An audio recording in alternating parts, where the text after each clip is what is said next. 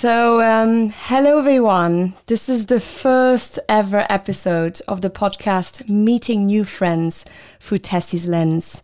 My name is Tessie Anthony de Nassau, and I have the great privilege to welcome today my dear friend and sorority sister, Paola Diana, to be my first guest. A native of Italy, Paola achieved a BA in Political Science and a MA in Institutional Relations from the University of Bologna, before probing into the world of Italian politics. Since the day that she embarked on a career directing the think tank in support of former Italian Prime Minister Romano Prodi's political campaign, Paola has never been one to adhere to gender stereotypes, challenging the ideologies of male supremacists at every opportunity. Paola has established herself as one of the leading lights in the literature world as a result of her best-selling book, Saving the World, Woman, the 21st Century Factor for Change. Perfectly combining the theories of sociology, science, and history, Paola has developed a niche for herself that has seen her lauded as a female activist, renowned for digging beneath the surface to uncover what truly constitutes a patriarchal society. As the founder and chairman of the Diana Group, leader in the recruitment and lifestyle sector, which has been recognized in the Spears 500 2008 as one of London's most influential service providers for high net worth individuals, Paola has also proven herself to be an extremely multifaceted success story.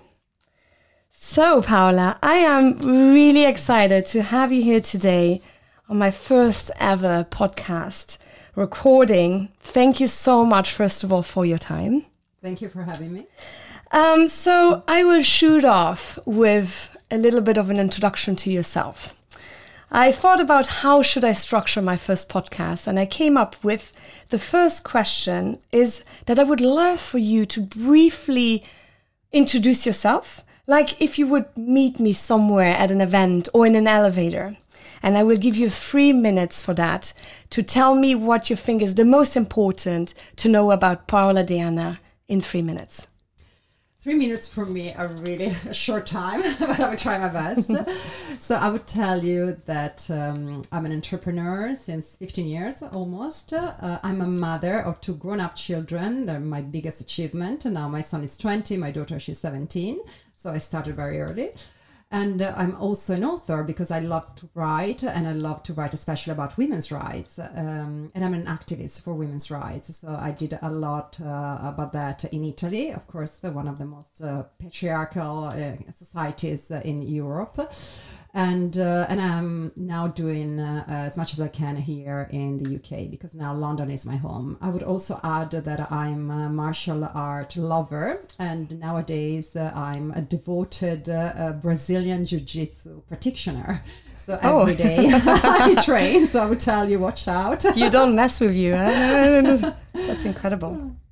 And then I would tell you that I'm part of a few networks of women entrepreneurs and funders and professionals, philanthropists, included the sorority, in which we are sisters, by the way.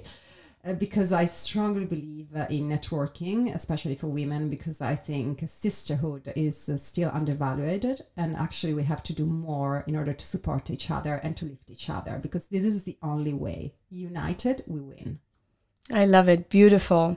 And yes, it's true. We met at the sorority sisterhood, and it was, I think we women can agree that it's such a strong bond when you meet sisters in times of adversity, tension, but also in times of joy and success. The sisterhood, what is it for you? Just in a nutshell, what did it bring you before we go on to the next question? What brought me to the sorority? I think it was the need to find sisters here in London, because I just moved here 5 years ago, and at the beginning it was only because of my business, but then I needed something more. I needed friends. I needed someone who could understand my struggles, because being a founder and a CEO is actually being very lonely, because you are at the top. You can't really share your problems, your thoughts, your anxiety, because many times you're just anxious, because you don't know how things will go. And also I wanted to find other feminists, because I'm a proud feminist, and I'm coming from a country where saying yourself, declaring that you're a feminist is kind of saying a bad word. This is incredible, but it's true, you know. And I hate that, of course, because for me feminism is a beautiful word, and being a feminist for me is the biggest achievement for a woman and for a man as well, you know, because it means that you're really empathic. You really want only the best for other girls and other women, you know, not only around you, but around the world. So I needed to find women who are like-minded and who could understand me. And yeah, so that's why I joined the sorority, and I actually found these women. So many of them, they became my closest friends, including you. So I would love then to hear, how did you, well, we know how you met me, but what was your first impression of me? Because I think that would be really interesting for the listener to also get to know and what people think when they meet me. And I would love to know that too. Sure. I look at your smile and I thought, and your eyes, and I thought that you were a very kind-hearted person without really talking to you so much, you know, at the beginning. But this was the first impression you gave to me. And then we had a dinner, I remember, with another common friend, and we really shared our stories, and we were very honest, and we talked about our problems, you know, in childhood and growing up, related to divorce and everything. And I really felt I was close to you. I really felt and thought, oh my God, I hear her, you know, I'm with her. So I felt the connection. And even if we're very busy and we cannot, you know, stay together every day, I feel I'm close to you, you know. So I know that you're there, and I hope you know that I'm here, you know, and that we can support each other. And if there is a problem, you can just tell me, and I can do the same with you, I hope. Absolutely. Thank you so much. That's really, really humbling. So now we will go over to kind of like a little bit of a warm-up questioning. So I have a few questions for you, which are kind of like fast questions. You may take a minute to answer them, but it's just like really like shootout questions to get you warmed up for the core of the interview. So are you ready? Yes. Perfect. I was ready. So a question I like personally a lot is, what would you tell your younger self? I would tell my younger me, Paola, everything would go well. Just relax. Everything will go well. Don't worry. Beautiful. Who inspires you? A lot of women who are successful in their own industry. A lot of strong women, fighters, women who don't accept the rules, who wants to break the glass ceiling, who wants to try, even if they fail, but at least they tried. So, I mean, there are so many of them living now, or even, you know, who lived in the past. I mean, if I think about women who are living now, I would say immediately Hillary Clinton. I would say, not living now, but I loved her, the Thatcher, you know, the Iron Lady, and many other feminists, you know, who really, really changed the world where we are living, like Emily Pankhurst, you know, with the suffragette movement. She did so much for us. And also, I'm sure that there are many other women who I would have been inspired by, but I don't know about them, because the history books were written by men. And the society, you know, in the past centuries were all about men. You know, men were only in the public sphere. We were only, you know, into the domestic sphere. So that's very sad if I think about that, because I strongly believe that there were other, you know, super warrior women, you know, paving the way for us. Wow, very powerful. So then who inspired you as a kid? Because that's always the thing, you know, how did you get all of this going? How did it start? I love this question, but I'm afraid when I was a kid, I can't really remember a woman who inspired me. I really think I was missing a role model, and this is very sad, because I think we all need role models. What helped me was the opposite. I knew what I didn't want to be.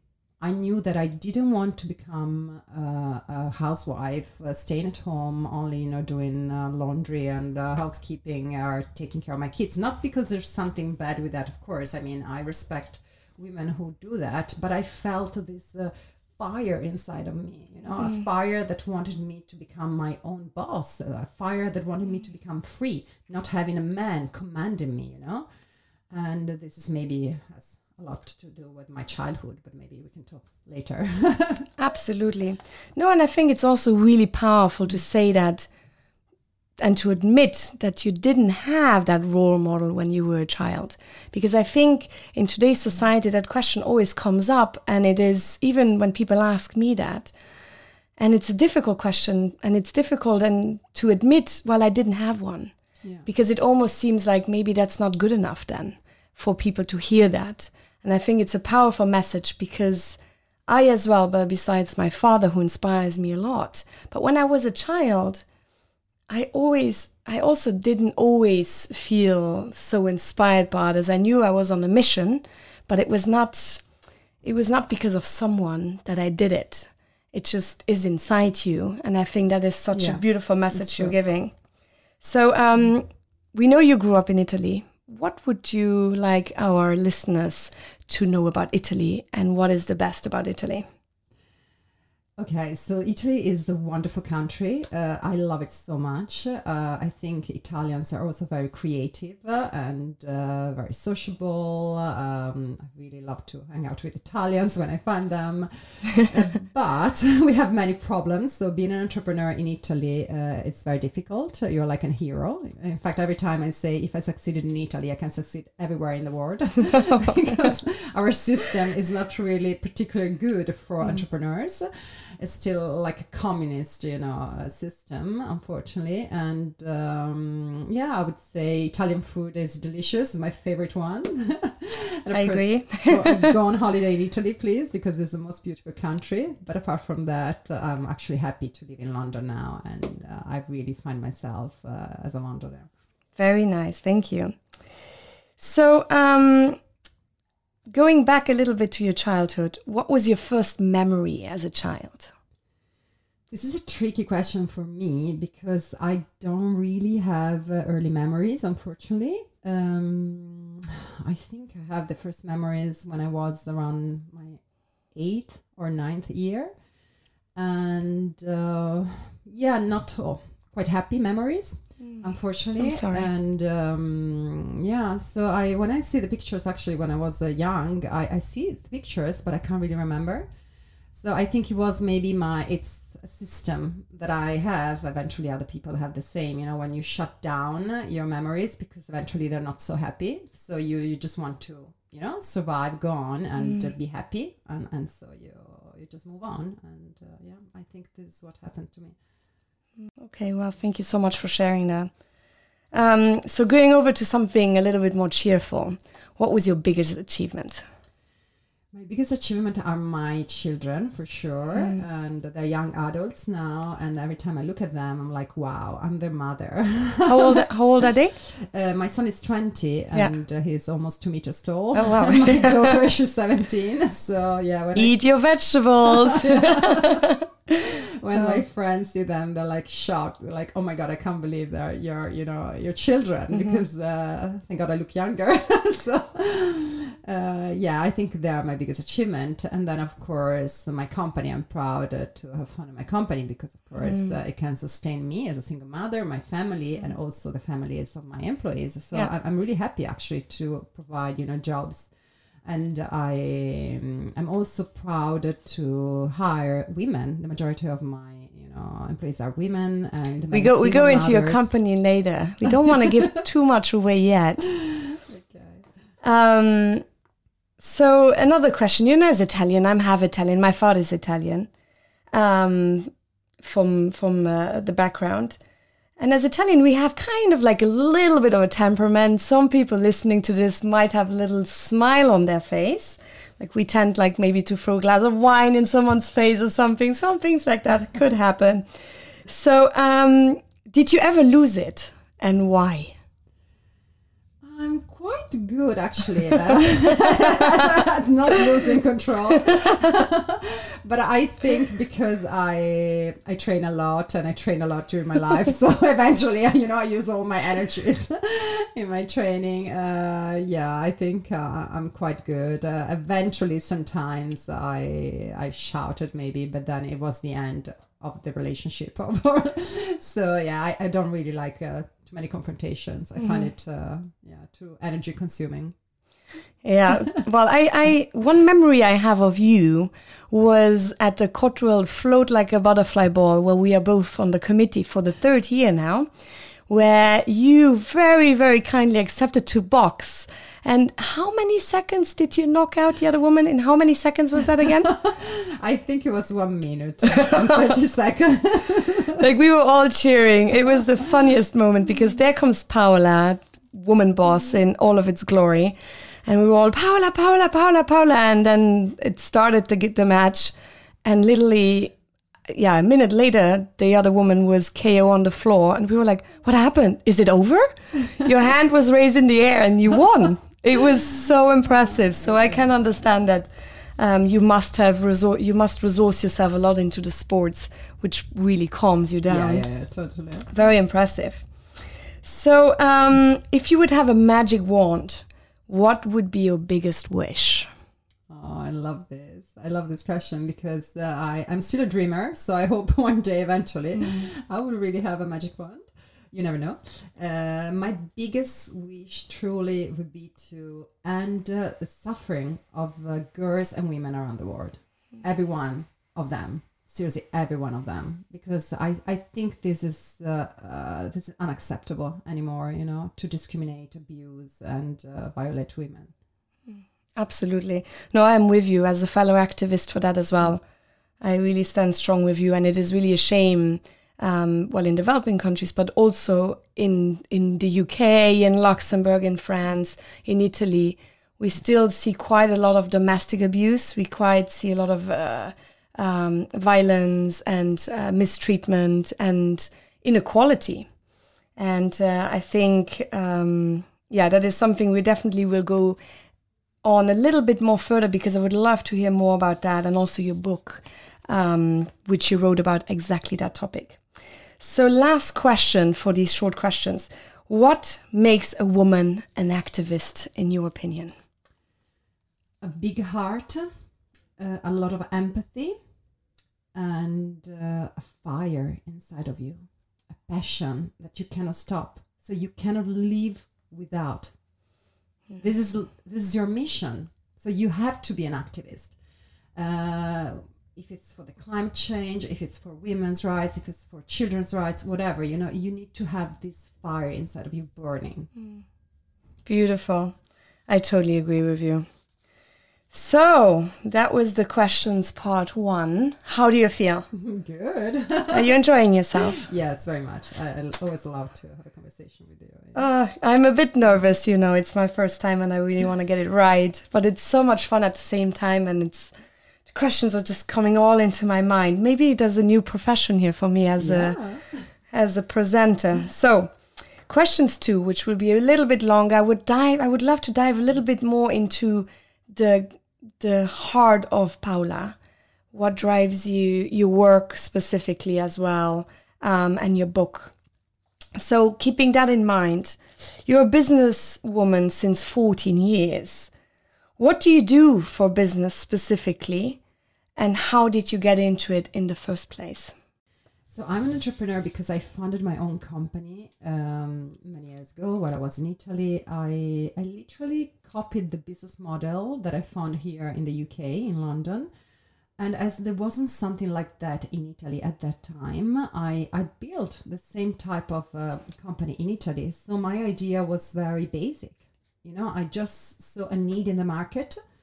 At the time, it was something very simple because it came from my own personal need as a mother. Mm-hmm. So I needed a British nanny for my kids. That's it, because I wanted to raise them bilingual.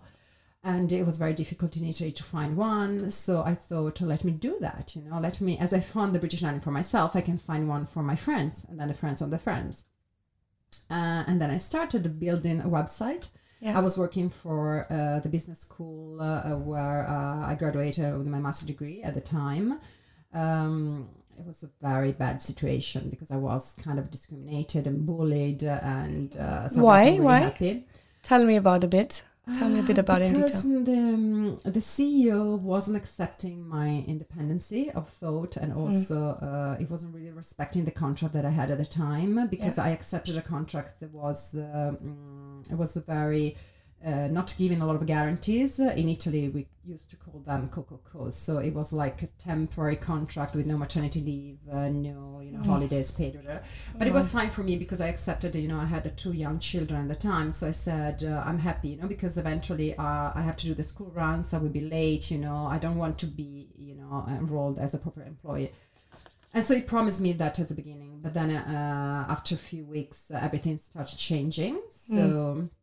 they were actually telling me off because I was coming, half an hour late or something like that. But because of my contract, I should have done that, Yeah. So I just reminded him in a very strong email, what is the law in Italy and why it was outrageous, for him to talk to me like that and to, pretend this.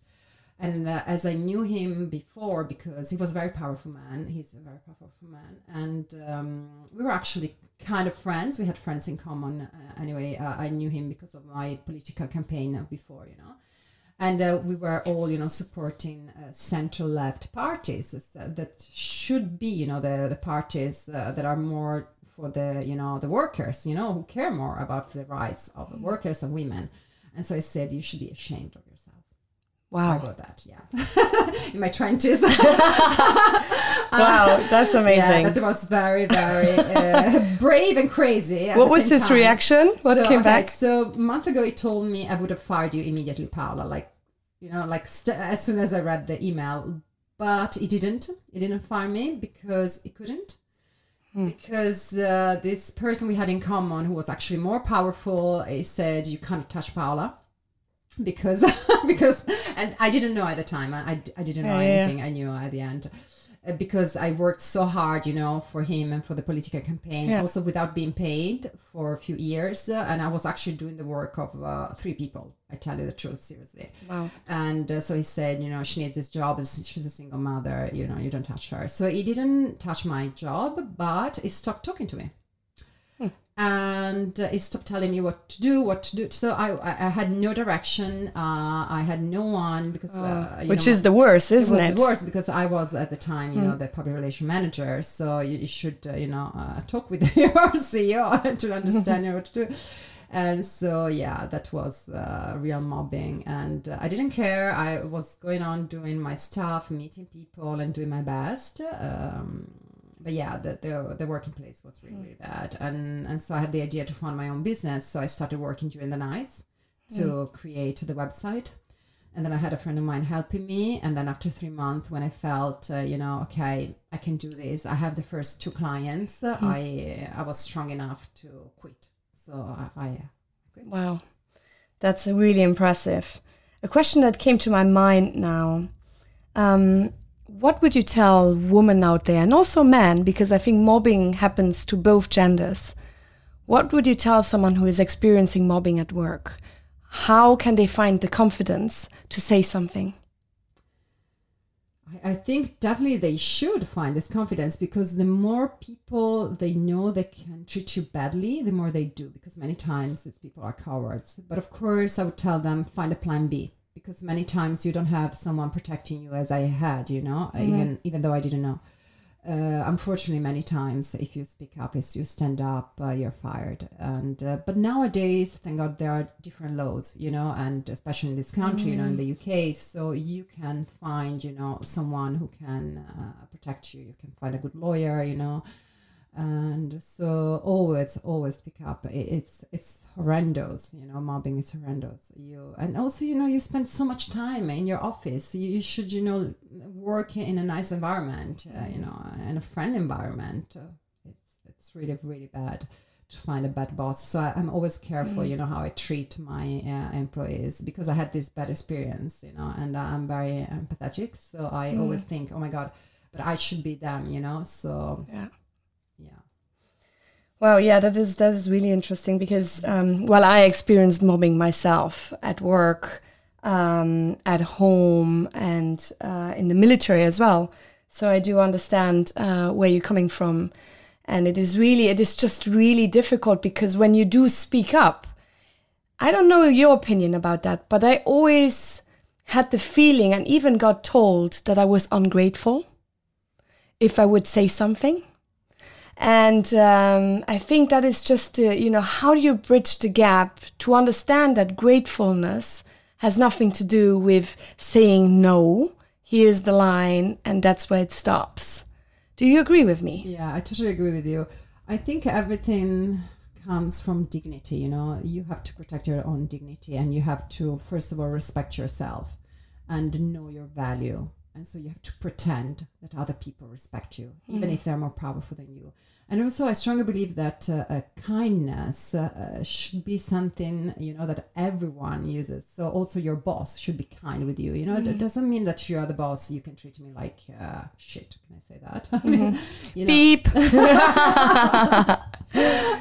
This shouldn't be allowed. So, but you know what? I think this has also a lot to do with the way men interpret, to be boss and businessman, unfortunately. Because many of them, they still think, it's all about a fight. It's all about physical, it's all about, show off my power, I can treat you like that because I'm the man, I'm the one stronger, I'm arrogant, I can do it. And this is completely wrong. That's why I think we need more diversity also in the workplace, because we need more feminine energy.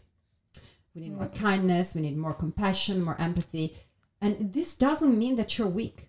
Personally, I think I'm very strong, actually stronger than many of these men, who are arrogant and, and not kind. Yeah, you're incredible. Yeah, but I'm kind, and whenever I can, I smile, I listen, I take things slowly, I make my decisions, not in a rush. I don't want to, bully anyone. So it's very, very important that we give our own perspective, and we show how the business place could be, with women who, are leading. And it's also very important that we don't copy men. It's very, very important because many times, my friends or the people I'm talking to, they complain, oh my God, but I had this, woman who was my boss and she was terrible, she was. And I think, unfortunately, in that cases, it's because women, they really take the bad, example of men and they try to imitate them. So they want to become like men, like them. So this is very wrong. We shouldn't do that. We should just, be truth to ourselves and be ourselves. And it's good to be different. Absolutely. And I think, going quickly, adding to when you said the woman with woman at work, I as well personally experienced a very, very tricky relationship with one of a woman at work who was on the same rank and really made me feel it was a really horrible situation. And I think often, and I'm sure men as well listening, they will agree with me when they say woman at work is when they really get to each other, like it's war. And women with each other at work as well, there's a lot of competition because there's not enough spaces. Yeah. For example, when a woman finally comes to the partner position in a law firm, if she decided not to have a kid, because also if you have a child, then obviously you fall down the grid and then you very rarely make it up again. But if you then decide not to have a child and become a partner, there's not so many spots for women. So there's a lot of competition then again with women because of the lack of opportunities, I guess. Yeah, and it's so wrong. It is, isn't it? But in that perspective, so as a woman, do you find it difficult to work in your domain that you're working in? And also, I would like to add, people who will watch the podcast with the camera will see that you are a very elegant, very feminine woman. What I love about you is when you work and you do all of the work you do, you wear these amazing dresses. You're always gorgeous, a little bit sexy. You really, you're a woman when you work. Has that brought you as well problems that you just live out your femininity while also being an incredibly successful, knowledgeable and capable woman? Thank you. So it can be tricky because many times men, they misunderstand and they really try to have an affair with you. I mean, it happened to me so many times, especially when I was in my 20s and 30s, you know, when I was working in Italy in politics. And the majority of them were married men. They were politicians, they were journalists, and they were really without any shame. They were just trying it. And I was shocked. I was really shocked. At the time, I was really pure. You know, I thought if you're married, you shouldn't be affairs. Then I changed my mind because I see the reality. And now as an entrepreneur is different. So I had this eventually sometimes with clients, but I don't have really too many clients, especially now anymore. You know, I just, you know, direct the strategy of my company, and so it's easier. So and of course, the more you grow, the more you feel that you're powerful, the more it helps. Because I finally think I made it, you know. So I think I transmit this, and I actually, it's a little bit more difficult for men because they feel a little bit, you know, intimidated. Intimidated. Especially with your jiu-jitsu and everything. No, that's really good. So the question then, going back to the woman with woman, and then I have another one with the politics. Have you ever encountered adversity from other women, and how did you react to that? Like professionally, I mean. Sure. I didn't as an entrepreneur, but I did as an author. Unfortunately, especially again in Italy, I wasn't helped in promoting my book by many women, as you know, as I actually thought it could have been. You know, I also founded an association in Italy. I was into many other feminist associations, so I thought, you know, they should help me, you know, promoting my book. Nothing.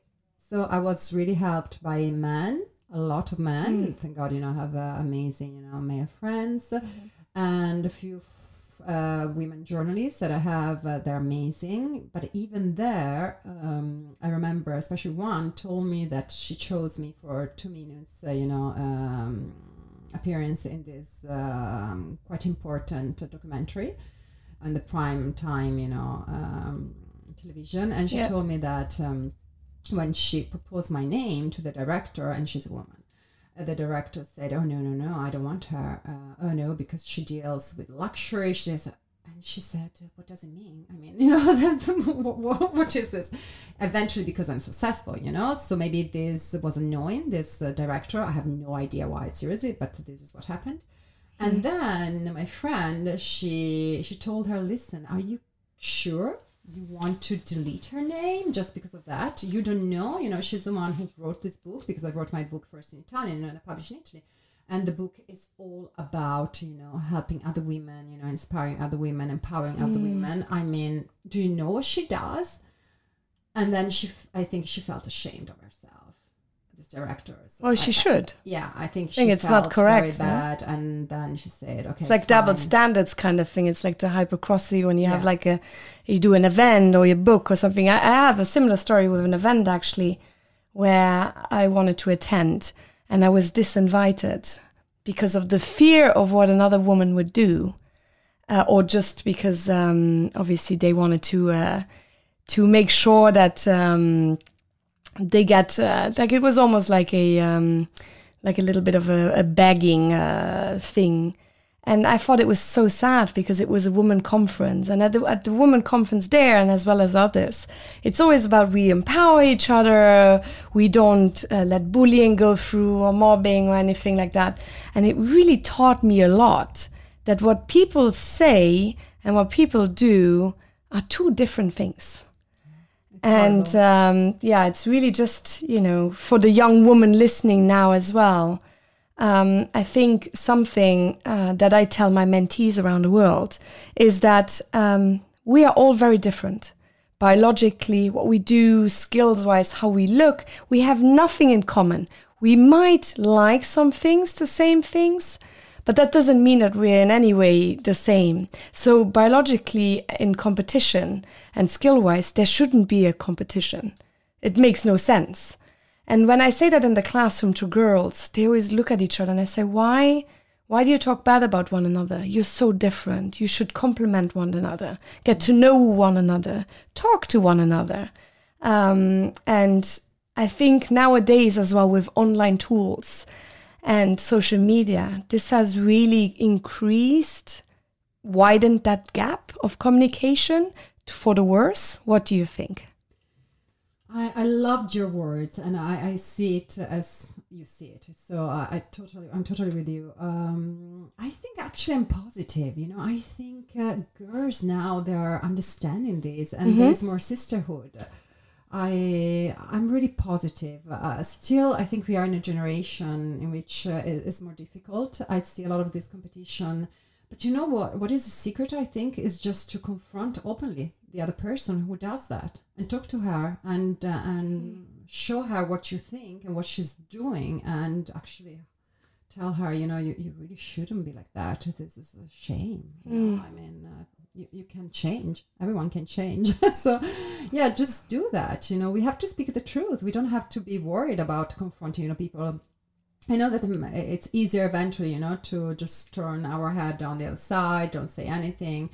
But I don't like that. As I love people to tell me things straight away in my eyes, I promise I do that. And even if I have to ruin a relationship, I don't care. I really don't care.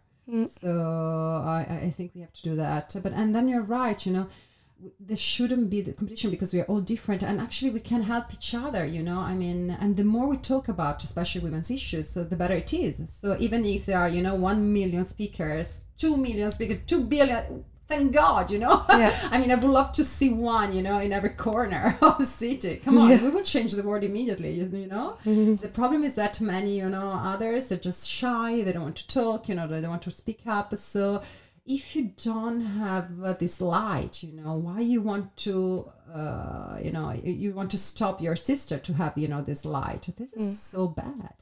But I think this comes from centuries, actually millennia, of a culture where the women have to fight to find the right husband, because this is what our job was. Let's be real now. Okay, so our main job was to be pretty, beautiful, and to hunt for the best husband.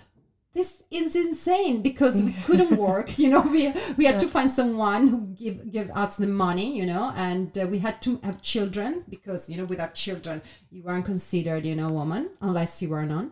So this is so bad, That's why I'm actually positive, and I also feel sorry for women because we went through a lot. Seriously, Tessie, we are survivors. If I think from true. Where we are coming from, and I always say, if I was living in the past, in the mid-centuries and Middle Age, I would have been burned as a witch for sure, because the best, and the freer women, and empowered women, they were just burned by the Catholic Church.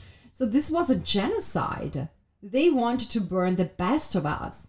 They only wanted, the submissive one to go on and to have children, who eventually would have been, submissive as well. Screw that, I mean, we have to be warriors, and so things are changing now. So I think also girls, they would stop to look at themselves, like confronting their bodies and see, oh, are you skinny enough, oh, are you young enough, who cares, I mean, we are more than that. We are more than our body. We are more than our partner. We are more than our husband. We can be our Amen own to persona, Yes. And yeah. I totally agree with you. And that is also one of the advocacy campaigns I'm also leading since a while, where I say a woman is more than a name. A woman has also capabilities, because it's always funny that when something happens, people just look at you very differently, but that you went to university, for example, did your own companies, raise your kids by yourself, all of these different things that a lot of women have in the world becomes unimportant, because obviously the woman has changed in people's perspective because of a name. So yes, we are still there. I think we're a little bit still in the medieval times, aren't we? Yeah, but thank God now we are recognizing that and we're fighting that. That's the most important thing, to keep fighting. So, talking about that then, I will skip 2 questions. We'll get back to them though, so don't worry. But tell me about your book. What made you write it? And why do you want women and men to read it? I wanted to write it because this was the book I would have loved to read, seriously, especially when I was in my teens and I couldn't find something like that. So it's all about connecting the dots that the notions that I studied while I was in university, especially studying history of religions or sociology. And then what I saw during my first experiences, especially when I was working as the only woman in this boys club, the club of the politics, and they were all powerful men, very smart, successful, and they were helping each other. They were just doing a lot of strong networking and bonding. They were talking openly about power. They were talking openly about money, about sitting in the parliament, about being on the board of a company, helping each other to get in there. And I thought, wow, women, they don't do that. I never saw that. We're always ashamed. I was brought up thinking that I had to be humble, that I have to be, stay there, don't talk too much, don't, have too much light, wait, take care of others. Exactly. Yeah, why? So I thought it was everything very wrong. And as I'm passionate about history, I wanted to understand why, this happened. So in my book, I wrote a chapter, Born as a Woman, that is one of my favorite ones. And I go through traditions and religions, and I connect the dots of all these horrible traditions that are against women's bodies, like the female genital mutilation or the child, marriage, that is something horrible, that I can't even think about. And then I talk about the foot binding in China. Not everyone knows about the existence of this. Is it still happening? No, it ended at the beginning of last century, but it went on for more than 2 millennia. Wow. Can you imagine? Yes. Wow. And it was a torture. It was a mutilation, a real mutilation. So after the foot binding, after 2 years, these women, these girls, these babies, they couldn't walk anymore. They needed the husband to help them, to go from one place to another. Can you imagine? Terrible. Completely at the disposal of the other person, huh? Yeah. The mercy, really. Yeah. So I write all these traditions, and I write, the religion. And the religions, they change. But the traditions are the same. So I show that actually what started, it's something before monotheistic religions. And what it was controlling women's bodies. That's the main, frame. This was the main, thing that men wanted, control our sexuality, control our body. Would you argue that the abortion laws in the US and not accepting them, and in Alabama, for example, is it the same? Yeah, absolutely. It's controlling women's body. Because we should decide for ourselves. We should decide. I mean, we can give birth. Let us decide. This is our body. So, and we are strong enough, intelligent enough, empathetic enough to make the right decision. We're not horrible assassins. We're just women, who have their own life.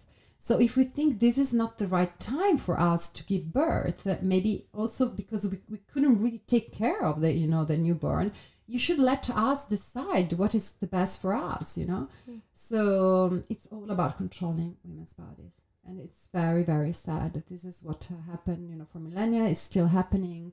And this is the base of violence. So everything comes from this sexual desire, of men to control us. And if we think that still nowadays, ex-partners, ex-husbands, they kill their ex-partners and ex-wives. In Italy, they kill almost one every 3 days. Oh my goodness. Yeah. Really? I think here in the UK, it's almost one every week. It's unbelievable. It's horrible. And we don't even know what is happening, in developing countries, because simply there are no data. You can't know about femicides because they're not, just registered. We know that in many other countries, like in Nepal, there is the horrendous tradition of, the widows. So when you become a widow, you are completely estranged from your family and your community. Even if you are kids, they don't care. So you become poor. You cannot talk anymore. You cannot go to family gatherings. So you have no role in the society. It's like death. It's like social death. Can you imagine? And this is still happening. And in these countries especially, it's even worse because you are forced to get married when you're young. Your husband is older. And, life expectancy for men anyway is early. So this man, for sure, they will die before the wife. So for sure, this girl is already predicted that she will have this horrible, life. It's like the punishment from the beginning to the end, really. Yeah. And it's so unfair, So every time I read about these cases, I feel like a knife, inside my heart. I feel it's so unjust. It's so unfair. This shouldn't happen. So that's why I think all of us, more of us, men and women, but men as well and women as well, we should, just speak up and just find the ways to change this. And in my book, one of the ideas that I give is to create a feminist diplomacy. So I think that all Western countries, they should really change the way, they do their diplomacy, and they should, use this kind of humanitarian feminist diplomacy. It means that they have to really give aid to, developing countries only in exchange for the respect of women's rights. It's a simple thing. I give you something, you give me something. And it's like, very pragmatic, and this should happen, and unfortunately it's not happening because unfortunately the only things that matter nowadays are money, money, arms, oil and gas. We see it with the climate change debate as well. Yeah. And everything, it's really sad. So with your book, how was your feedback so far? How did men react to your book? The men that I know, that I think they're very enlightened, they reacted very well. They love the book. I even had this famous sociologist in Italy. He's 8 years old. He wrote the introduction of my UK version, and he comes from the south of Italy, very conservative, part of Italy.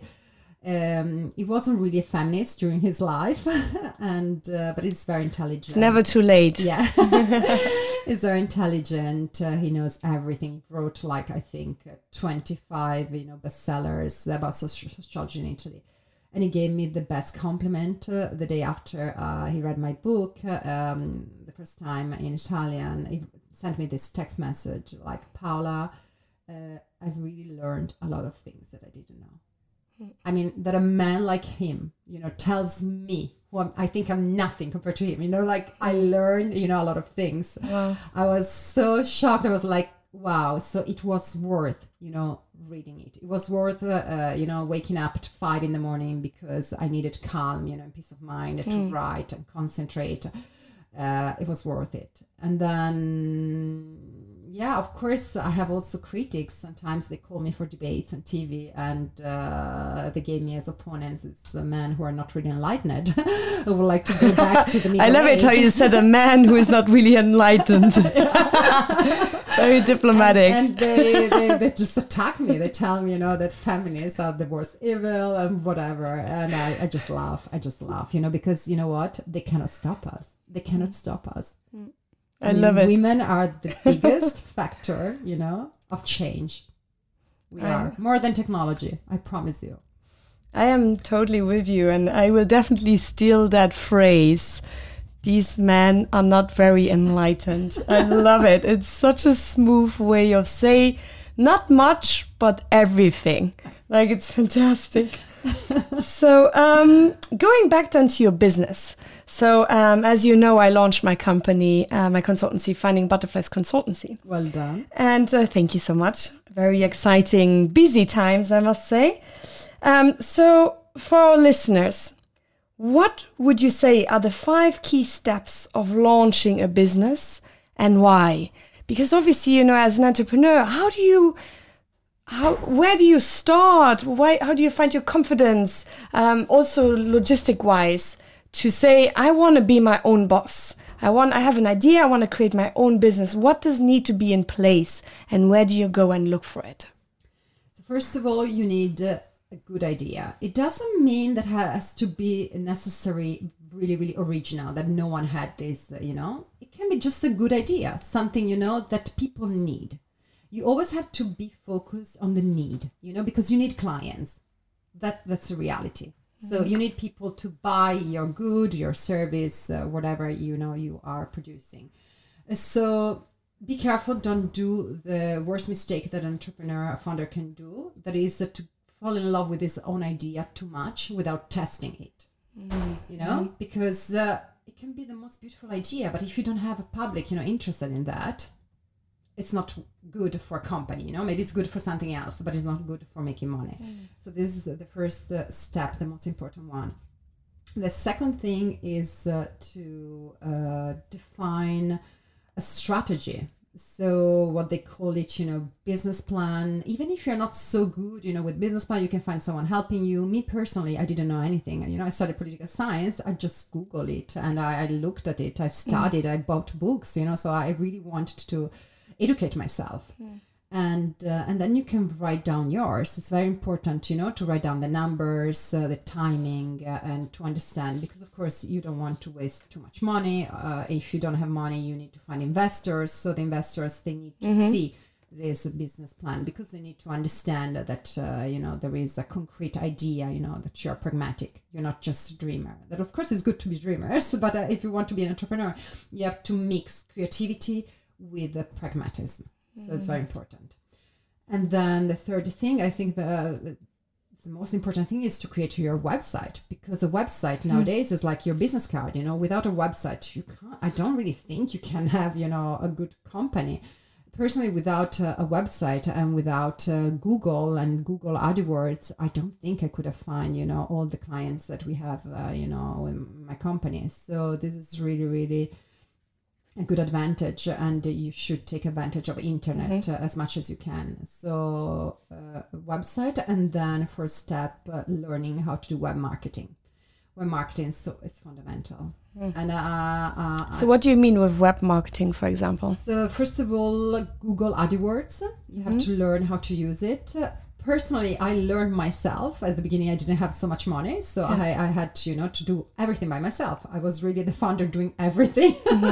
But this is the case many times, and it's also fascinating. It's exciting. And you can just learn how to do that, find the keywords and understand how, the timing when you want the ads to go online and stuff like that. Because, of course, business, you can find clients through networking, through word of mouth. But if you really want to scale your business and have many more clients, web marketing is a tool. Also because it's less expensive than normal marketing. It's less expensive than buying a page on a newspaper, on a magazine. And so later, I'm sure you will share some of the websites with me that I can put below the podcast for the listeners to go and check out, right? Sure, yeah. Perfect. It's my pleasure. Yeah, it's my pleasure. So number 5, we have one more. Yeah, and number 5, I would say to just give all your heart and your passion to your business, and really share your passion with people who are working with you.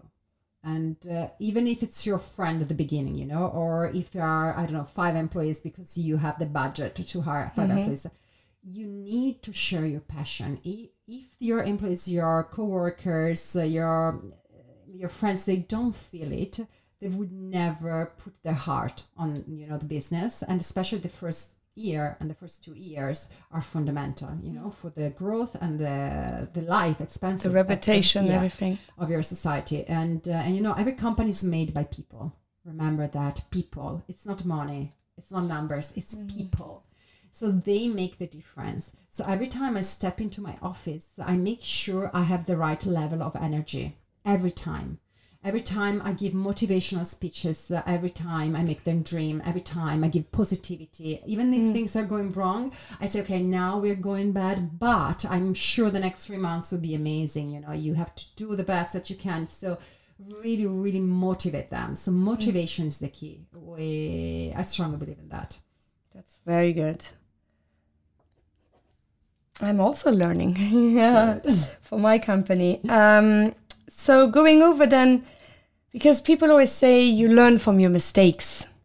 What were your biggest mistakes when you launched your company, and how can we learn from it? I would love to add also that people can learn from the mistakes of other people. it's very important because I'm a big observer, and I also like to study the industry very much, especially the beginning. In fact, actually, sorry, I forgot to tell you, but maybe this is the 6th point of finding a business is to find your benchmark. And of course, relate into to your industry and really studying it deeply, like what they did, how they made it, why they're at the top, which mistakes they did. So try to find as much information as you can. So if you find out that they made mistakes, remember that and don't do the same mistakes. This is very, very important. Personally, I think my main mistake was to trust a friend, and she was kind of running away with a lot of clients that I made. Yeah, that's terrible. That was terrible, and I was very naive at the time. I didn't sign anything with her. So then I learned my lesson. So now every time I launch a brand, I do the copyright, I do the patent for the brand, and I sign contracts with everyone, even if they're friends. It's always good to have a contract in place. So hire a lawyer. It's never, an expense, it's an investment. Okay, that's very good. So, well, that's really, really, really useful. Thank you so much, Paola. So I have a few questions left. One, personally, which for me, I'm struggling with as a businesswoman, which is how does a woman find the confidence to express her self-worth in business, say with asking for appropriate pay for her work? I think a woman should definitely be confident enough to ask for everything. And again, everything comes from understanding your value and, respecting your own dignity, and your own persona. And here I think that men and women should do the same, completely the same. I hear you when you say that, because I understand that women, they come from another story. Again, we were brought up saying that we have to take care of others. We have to be humble. We don't have to be ambitious. Ambitious was a bad word in my childhood. I have no idea why, but I remember even my father once told me, "Oh, you are too popular on internet. If I Google your name," I'm like, how odd. Bless him. Yeah. So I think just I have a good tip actually for you. It's very easy. You can wake up every day and look inside the mirror, when you finish your makeup, you dress up, and look at yourself in your eyes and say, I'm worth it. I can make it. I will succeed. I will make it. I will do it. I will win no matter what. So always motivate yourself. Beautiful. Empower yourself. And then listen to a music. I love all this, music related to, fighting, boxing, Rocky, whatever. So I have all this music. In front of the mirror. I am the tiger. I love it. I promise you. And it's good. It's just good. You feel empowered. And you just have to do by yourself. You have to empower yourself. Yeah. Don't wait for anyone else to come, and give you the power. You can do that by yourself, and you will get there. You will take the power. You will ask for your pay rise. And personally, I respect, a lot, women when they do that, even if they're my employees and they're asking for a pay rise, immediately after I hire them, I actually respect them, because I'm like, oh, she has the gut. She can do that, and it's good, because you don't have to be shy, especially to talk about money. This is another thing, We weren't brought up to talk about money. Money is like, something you shouldn't discuss about. But why, you have to think about how to sustain yourself, your children. And it's all about money, because you have to use money. I'm not saying that money is everything, because totally I don't agree with that, Yeah. I think it's only an instrument. You can use it to be free, to do what we want, and eventually to spend our time doing other things that are more, important, like what we do, advocating for, human rights and women's rights.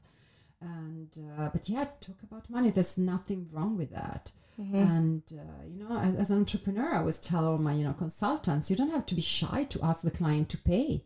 Yeah. Because seriously, I mean, because it's a profession. It's not a charity. I mean, they just have to pay. We are offering a service. You receive a salary every month. We pay taxes every month. So as money doesn't come from the sky, it doesn't come from the state. It doesn't come from the church. It has to come from someone. Yeah. So, and there's nothing wrong. No, I really, me personally, I struggle with that because obviously as I was married to who I was married and having my company now, I always worked while I was pregnant, their whole childhood I worked and now as well. So I don't even know what it means not to work. But now having my own company and coming from that background, when my secretary shares the different fees for the different jobs that are required or requested by the client, still today, even yesterday I had that situation inside me. It makes me feel sick because I feel, oh my goodness, I don't want to upset anyone and I don't want them to feel that I'm doing it for the money. But, it's obviously there's a lot of preparation that goes in it. There's travel that goes in it. That's time I don't spend with my kids. And it's just really, I'm also struggling with that still. And each time my secretary pushes that send button, it's almost like there's a lot of adrenaline, but at the same time, I'm relieved after because I think that, and that is maybe my message to the ones who are listening now, know your self-worth, because if you don't know your self-worth, no one else will find it for you. It's almost like when a plane crashes and the masks come down, you need to put your masks on first before you can help anyone else. Yeah. And yes, as you said, it's not a charity work. Yes, you can work with charities, but also these charity people, they also paid. You don't get the money from the state. You don't get it from church, as you said, which I love, which is so true. It's really, it's a service, it's a business. And I think I myself also need to learn more to stay stronger with my own confidence and believe more into the work I'm providing, into the worth of the work I'm providing, because I know it is excellent, because I give my best. But yeah, with the money part, I think I also need to learn that it is not a dirty word. It's a word. Exactly. It's a tool to enable change, and we all trade with it to live our lives. And I think that is definitely a podcast on its own. But it is definitely a topic that we all need to learn, especially us women. So thank you for also encouraging me to step up my game a bit and not be afraid to use that word. Yes, absolutely. Don't be, please. Thank you so much. I will definitely, that empowered me personally a lot, because it's one in my own business that I was struggling the most. So we're almost done, but I don't want to leave you yet. I just want to ask one special question to you, because you're just so fabulous. And I don't get to see you too much.